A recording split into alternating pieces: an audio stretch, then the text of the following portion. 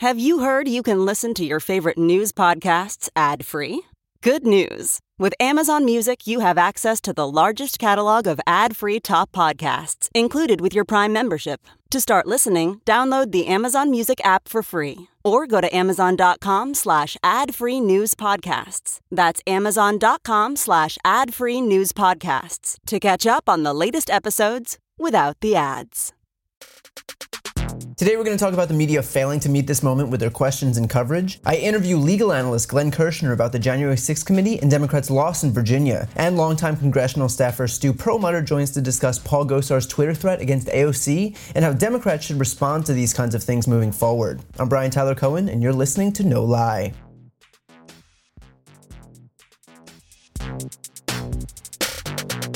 So I heard a question this week that I think really encapsulates a larger problem with the media. It was posed by NBC's Peter Alexander, who I like and who I think does a good job, but the question was not so good, although obviously Jen Psaki responded perfectly to it. I can quickly. Across this country, we've seen this new phenomenon lately, chanted at sporting events and on signs.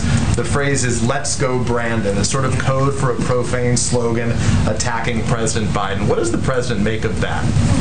I don't think he spends much time focused on it or thinking about it. The president said when he came into office on Inauguration Day, he said he was going to help get rid of the uncivil war in this country. So I guess through that lens right now, does the president think there are things that he can do differently, or how does he react to the stuff he sees out there when it is one of his primary promises or desires to help bring Americans together? Well, it takes two to move towards a more civil engagement discourse in this country, and the president's going to continue to operate, as you said, from the promise he made early on, which is that he wants to govern for all Americans. He's going to deliver for all Americans, as is evidenced by the infrastructure bill that he's going to sign on Monday. That's going to help expand broadband to everyone, no matter your political party, no matter whether you voted for him or not. That's going to replace lead pipes, make sure kids have clean drinking water, whether you're a Democrat or Republican or not political at all. That's how he's going to govern, and certainly we're hopeful we'll have partners to move toward more civil discourse with in the future. Right. What could Biden be doing better in light of Republicans repeating the chant, "Let's go Brandon," which means F Joe Biden? And look, the chant is stupid. It's something Republicans do to make themselves feel like they've got an inside joke or something. Also, kind of funny that this is a party that wails about censorship and has decided to self-censor when it comes to insulting Joe Biden. But, you know, if they want to make their insults G-rated, hey, more power to them. So I certainly don't think that Biden's a victim here, but this really is just the peak of victim shaming when somehow the onus to change is on Biden at the receiving end of this chant and not on, I don't know, the people actually doing the chant. Like, imagine a reporter going up to a girl who'd been harassed and saying, "A bunch of men have been harassing you. Is there something you could be doing differently?" But all of that aside, this is a broader problem with the media, where the onus is by default on Democrats to solve problems posed by Republicans.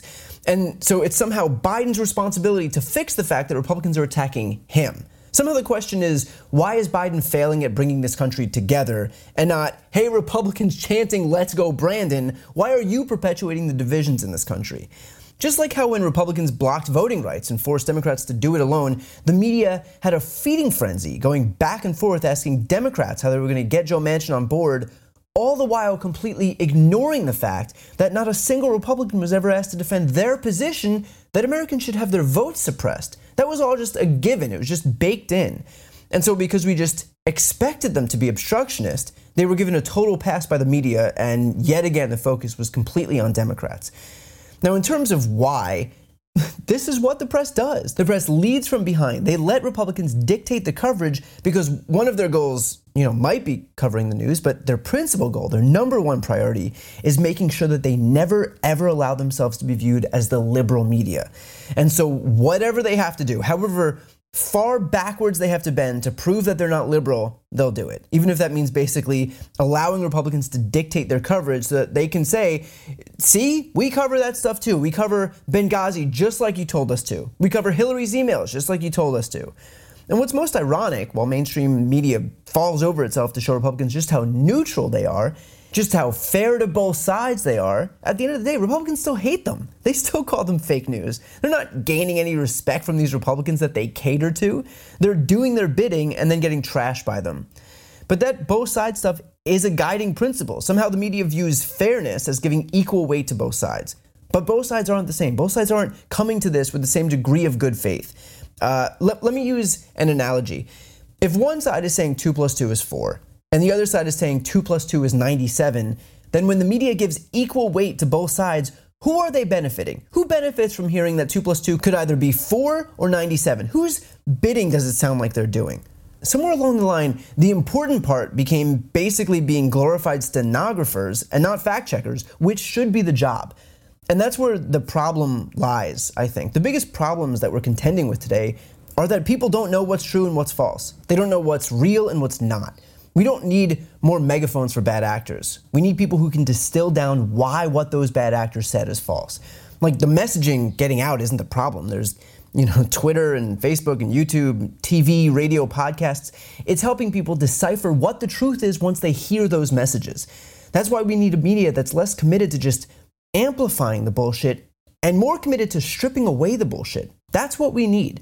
And when we hear questions like, why isn't Joe Biden doing more to make Republicans stop chanting that he sucks, that does nothing other than to push a narrative that bad faith actors are looking to push. It validates a strategy of division that the right relies on to be able to win. And it's being done by NBC News in the White House briefing room. So look, at the end of the day, it's not that we don't want to see these reporters ask tough questions. They should. That is their job. It's to have some dignity in what they do, because a functional democracy relies on it. Next up is my interview with legal analyst Glenn Kirshner. We recorded this interview just before a federal grand jury indicted Steve Bannon, so a few questions about why the DOJ is dragging its feet are now resolved, although it doesn't change the fact that the DOJ did move slowly. But I still felt like it was more important to include those questions so you could hear the answers. Today we've got NBC and MSNBC legal analyst, former 30-year federal prosecutor, and host of the YouTube channel Justice Matters with Glenn Kirshner. Glenn, thanks so much for coming back on. Happy to be here.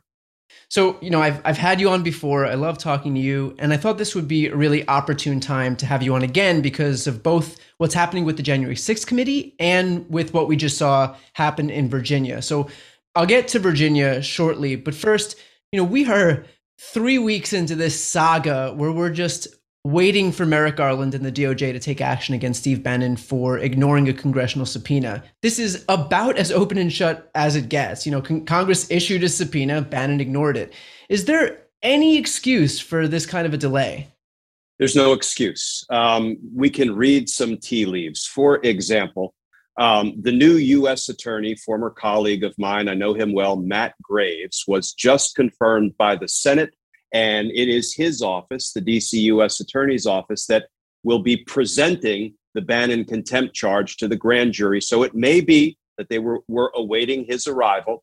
It may also be, I've heard people say, Merrick Garland was waiting to make sure Judge Chutkan ruled that there was a legislative purpose for everything the Select Committee was doing. Well, now, bingo, we got Judge Chutkan's ruling yesterday. And it was a legislative purpose palooza. Just read page 29. So we've checked that box. I can see no other reason why they would be delaying the Bannon indictment. Historically, we have a perfect precedent because a Reagan-era EPA official named Rita Lavelle refused to appear on a congressional subpoena. She was voted in contempt. She was referred to prosecution. And 8 days later, she was indicted. We are on day 20 of the Steve Bannon indictment watch. Let's get this justice show on the road because other witnesses, 16 of them who have just received congressional subpoenas, are looking at the inaction and maybe thinking, I kind of like my chances with contempt. Right. I mean, that was my very next question. The January 6th committee just issued its latest batch of subpoenas, including Kayleigh McEnany and Stephen Miller. Do you think that they would comply? And frankly, should they, if the DOJ seems too feckless to actually enforce it? Well, if they cared one whit about the rule of law and the health of our democracy, they would comply. So Let's get back to reality here. They're not going to comply because nobody's been held accountable. And I don't know that people fully appreciate the difference between the two different enforcement mechanisms. There's contempt of Congress, and you can be prosecuted if you fail to appear on a congressional subpoena. That's what hopefully is going to happen to Steve Bannon. But then There is Congress's own lawful power of inherent contempt. The courts have ruled repeatedly, albeit they haven't had a case in nearly 100 years now. They have ruled that Congress, as a co-equal branch of government, has an inherent power of contempt. They can arrest people who fail to appear on their subpoenas. They can detain them. And the good news is the person detained has the keys to the jail cell in his or her hand, because all they have to do is testify and purge the contempt. Congress needs to use its inherent power of contempt, not wait for another branch of government to do the enforcing. Well, I interviewed Congressman Ted Lieu over a year ago, and his bill allowing Congress to exercise these powers was languishing then. And it only needed to be passed out of the House. Like, it doesn't need the Senate to pass it. It doesn't need the White House to sign on. It just needs to pass out of it's a rule that the House would only need to pass unto itself. Why is this not being done? First of all, and I love Representative Lieu, and I've heard Representative Joe Neguse now urge that they need to dust off their inherent power of contempt. I heard Jerry Connolly and I believe Jamie Raskin, Jerry Connolly. And so here's the thing. I don't believe they need any implementing legislation. Why? Because this has already been done and it's been approved by the courts. Here is all they have to do. Do it. And if a Steve Bannon wants to challenge it in court, let him file suit and go in and argue why Congress didn't do it properly. He's going to lose that argument. They just need to do it because the timidity and the legal navel gazing is killing us. Yeah, I feel like it does fall into this broader pattern of Democrats' unwillingness to wield power when they get it. And that could be dangerous because what that does, if we fail to hold people who are corrupt and who break the law to account, well, then that just gives them tacit permission to do it again. Yeah, if you don't punish bank robbers, guess what? We're going to get a whole lot more bank robberies. Don't punish contempt. You're going to get a whole lot more people refusing to appear on congressional subpoenas. Now, the January 6th committee has also been seeking hundreds of pages from the National Archives from Trump, which he attempted to suppress, but that effort was blocked by a judge this past week. Now, I don't want to be reductive here, but when you're being investigated and you are desperately trying to hide pertinent information, is that not a tacit admission of guilt? Like, I know that optics don't matter anymore because we live in this political hellscape, but what's the rationale to hide these documents if he is as innocent as he seems to think he is? Yeah, there is no rationale other than he is trying to stop deeply damaging, incriminating information from going from the National Archives over to the House Select Committee. I would argue it in court as consciousness of guilt. The good news is Judge Tanya Chutkan, who I used to try murder cases against when she was a public defender in the local courts of Washington, D.C. She is smart. She is fierce. She is fearless. She just got it right yesterday when she issued her opinion saying, "You're not a king. This was Joe Biden's decision to make, and he declined to invoke executive privilege. So the documents are going over." And if I could tell your viewers one thing about Judge Chutkan's written opinion, please read the first 5 pages because it's brilliant and it reads like an opening statement in a Donald Trump criminal trial for inciting the insurrection.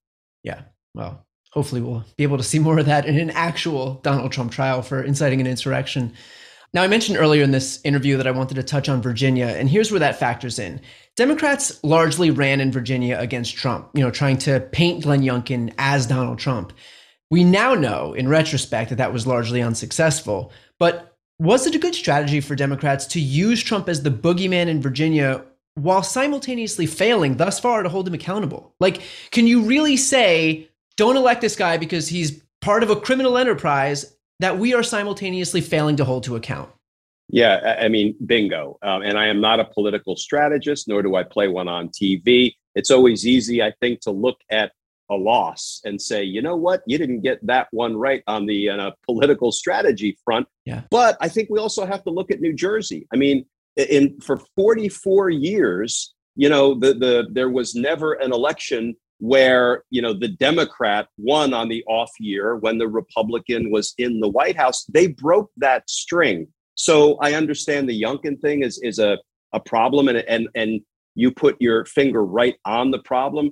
You can't demonize Donald Trump and then try to attach everybody to him if you're not taking the steps to prove Donald Trump broke the law in a dozen ways. That's why, and not to go off on a tangent, but we hear all of the insurrectionists in court right in my backyard in DC saying, Donald Trump told me to attack the Capitol. Donald Trump told me to attack the Capitol. Right. And actually, they think they were following the commands of their president. And unless and until we indict Donald Trump, we're not going to make any progress in defeating those arguments or the perception that's out there.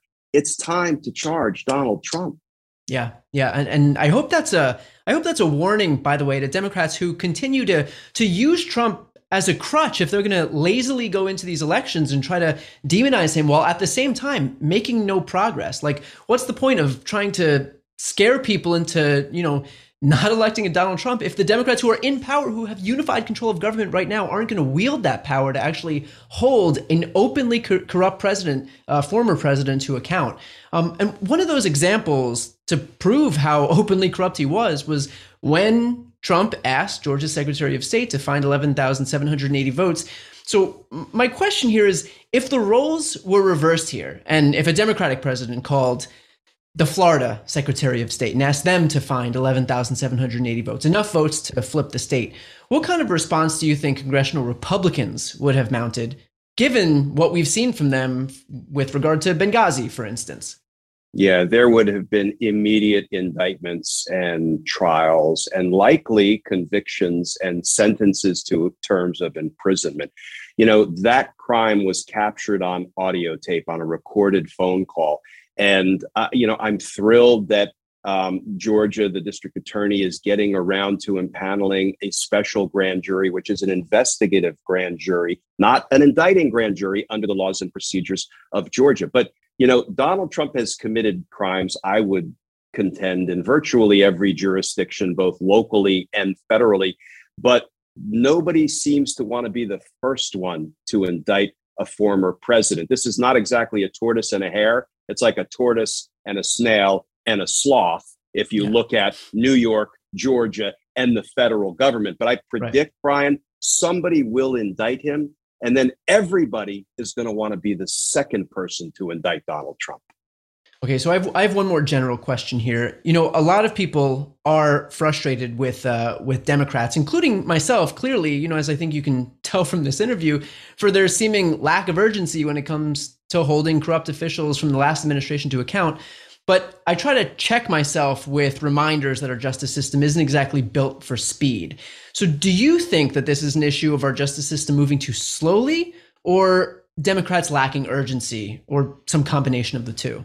Yeah, I think it's a little bit of both. But, when it comes to the courts, unfortunately, the courts have allowed themselves to be used by nefarious litigants. They let Donald Trump and Don McGahn and others over and over again weaponize the delay in the court system. But it seems like they're wising up, because Judge Tanya Chutkan just put the Trump litigation into the National Archives document release on the hyper speed fast track, and she resolved it in a matter of weeks. Let's hope that the appellate court now takes its cues and doesn't allow these litigants who have no hope of winning their litigation. They don't have meritorious claims. They're just trying to run out the clock. So I think the court is wising up. I've proposed an accelerated court called the Interbranch Dispute Court. Anytime you have two branches of government bumping heads, you have a special judge, a special docket, which can be stood up only with a rule change in the courts themselves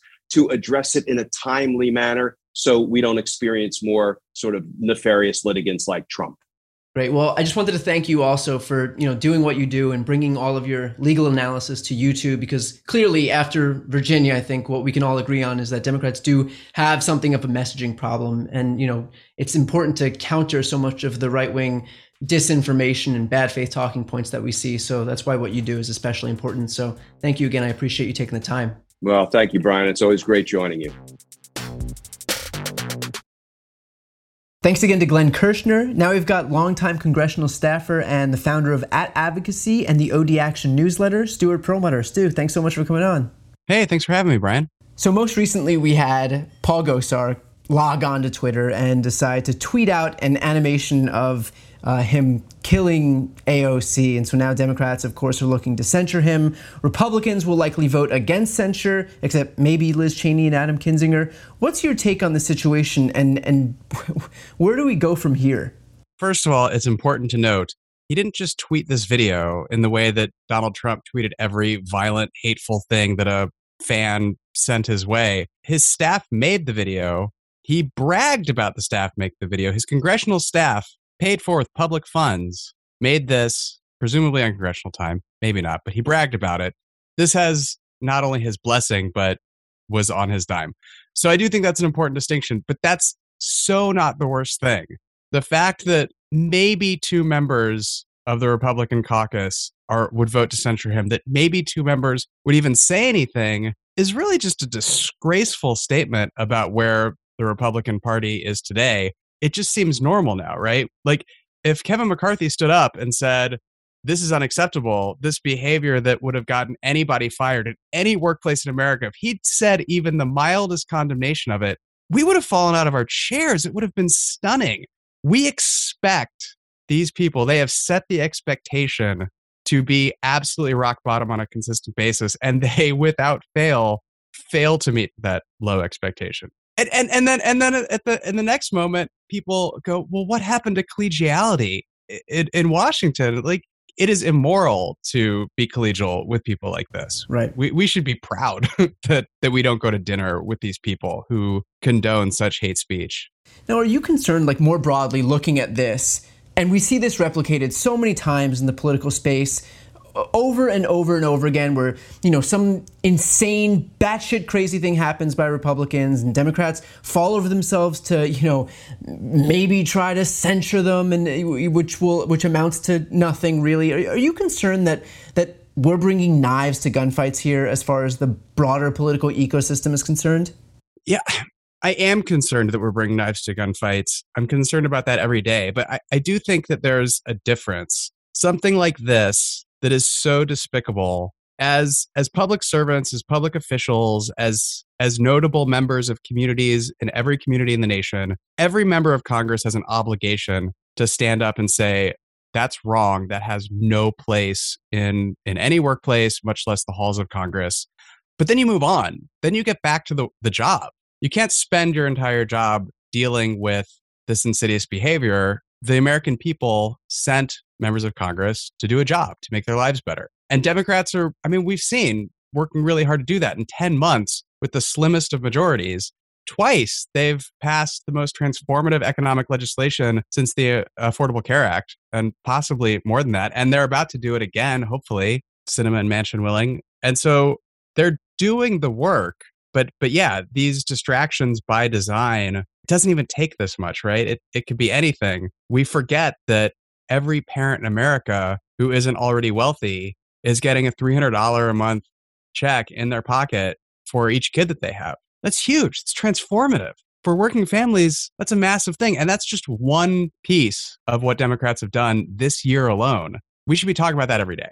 Well, I mean, to your point, like, you know, I know that you had mentioned these people not going there and doing their jobs, but if they're viewing this as their jobs because they get so much negative reinforcement, because look, you and I are talking about this right now. Like, we're spending our time on this podcast when we should be talking about the Build Back Better Act. And if they view this as their job, because so many of them do, like, they've fallen into this trap, like, you know, like they're just doing what Trump did, and Trump just said a bunch of shit to get a rise out of people, and he was successful at doing it. And so now we have Marjorie Taylor Greene doing it. Now we have Paul Gosar doing it, and we have them basically exploiting our media ecosystems, whether it's on Twitter or anywhere else, to basically benefit from a cycle of fury by Democrats. And it's just that's, and then they get more Twitter followers out of it, and that's really their political capital these days. And so what's the answer to this, I guess, then? Do we just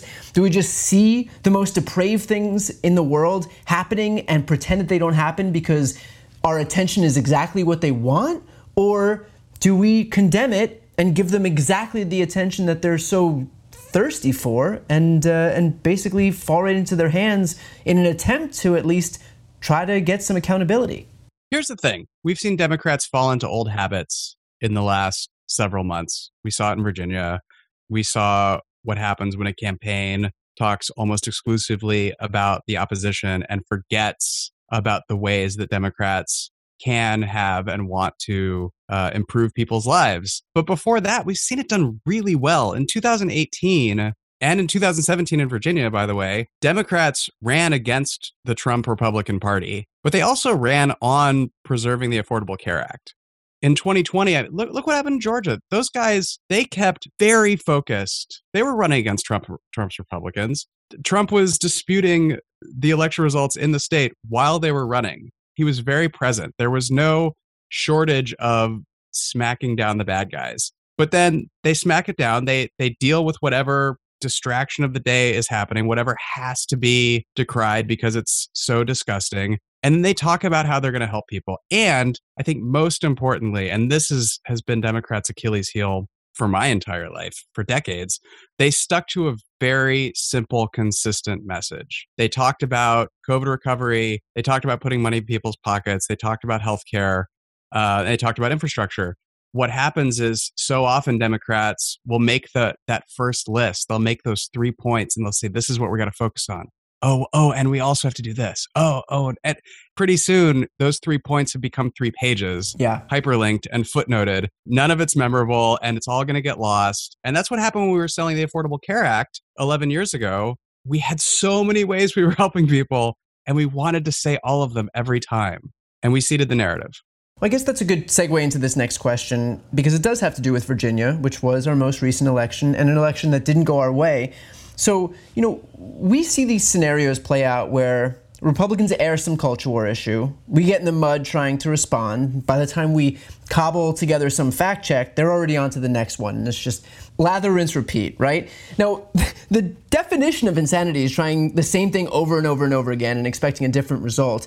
So what do we change? What's the first thing that you, Stu, would do heading into 2022, given this cycle that we're constantly finding ourselves in, and given the fact that it worked for Republicans in Virginia? I think the number one thing we have to do is to just keep our eyes on the prize. We have to stay focused, and we have to stay focused collectively so that the Democrats are unified around a message. And right now, the media narrative is, well, Democrats aren't unified. Well, 96% of Democrats in Congress are on the same page about 96% of things. This is about as unified as a party can be. Yeah. We just have a very small majority right now.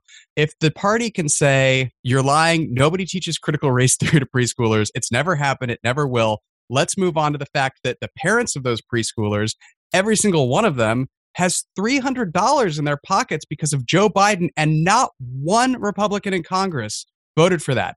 If you want to take money out of working people's pockets, you know who to vote for. The Republicans are very happy to take your money and put it in the pocket of Jeff Bezos. Done. Knock them down, pivot back to the point. Yeah.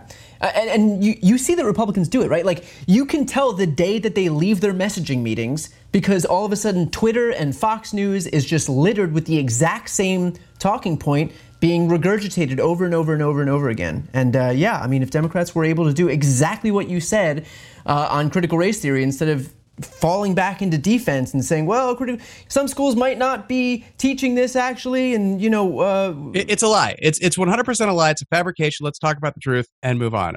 And look, it is an easier job for Republicans to message because it's all they care about. They know that the substance of their policies, that they can't go out and say, look, we want to stop supporting poor people. If we could get rid of Social Security, we would. We don't like Medicare. We don't like Medicaid. We'd like to take away your safety net. And we'd like to put more money in the pockets of billionaires. We really enjoy an aristocracy. They're not going to get any votes. So they get to put all their efforts into whatever sells. It doesn't matter if it's substance. Mitch McConnell can come back to Kentucky and say, great news, I brought back money for roads and bridges. It doesn't matter that every House Republican in Kentucky voted against that bill. Doesn't matter what the substance is. Well, let's finish off with this. How do we keep the attention away from what are objectively sexier culture war topics and on to the decidedly less sexy policy topics? Like, do we do like a calendar? February is barely dressed lower drug prices, or like, we could call Hallmark and have a whole card situation worked out for it. I think that's a good plan.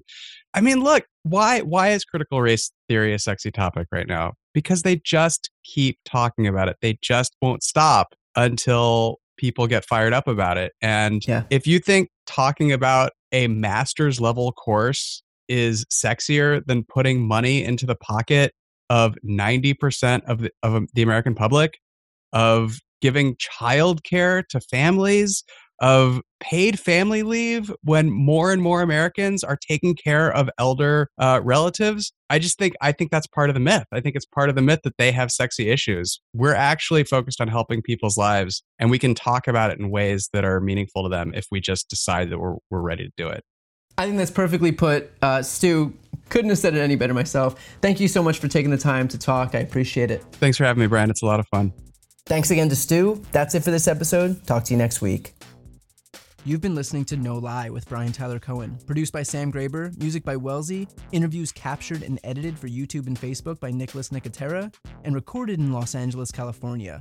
If you enjoyed this episode, please subscribe on your preferred podcast app. Feel free to leave a 5-star rating and a review, and check out briantylercohen.com for links to all of my other channels.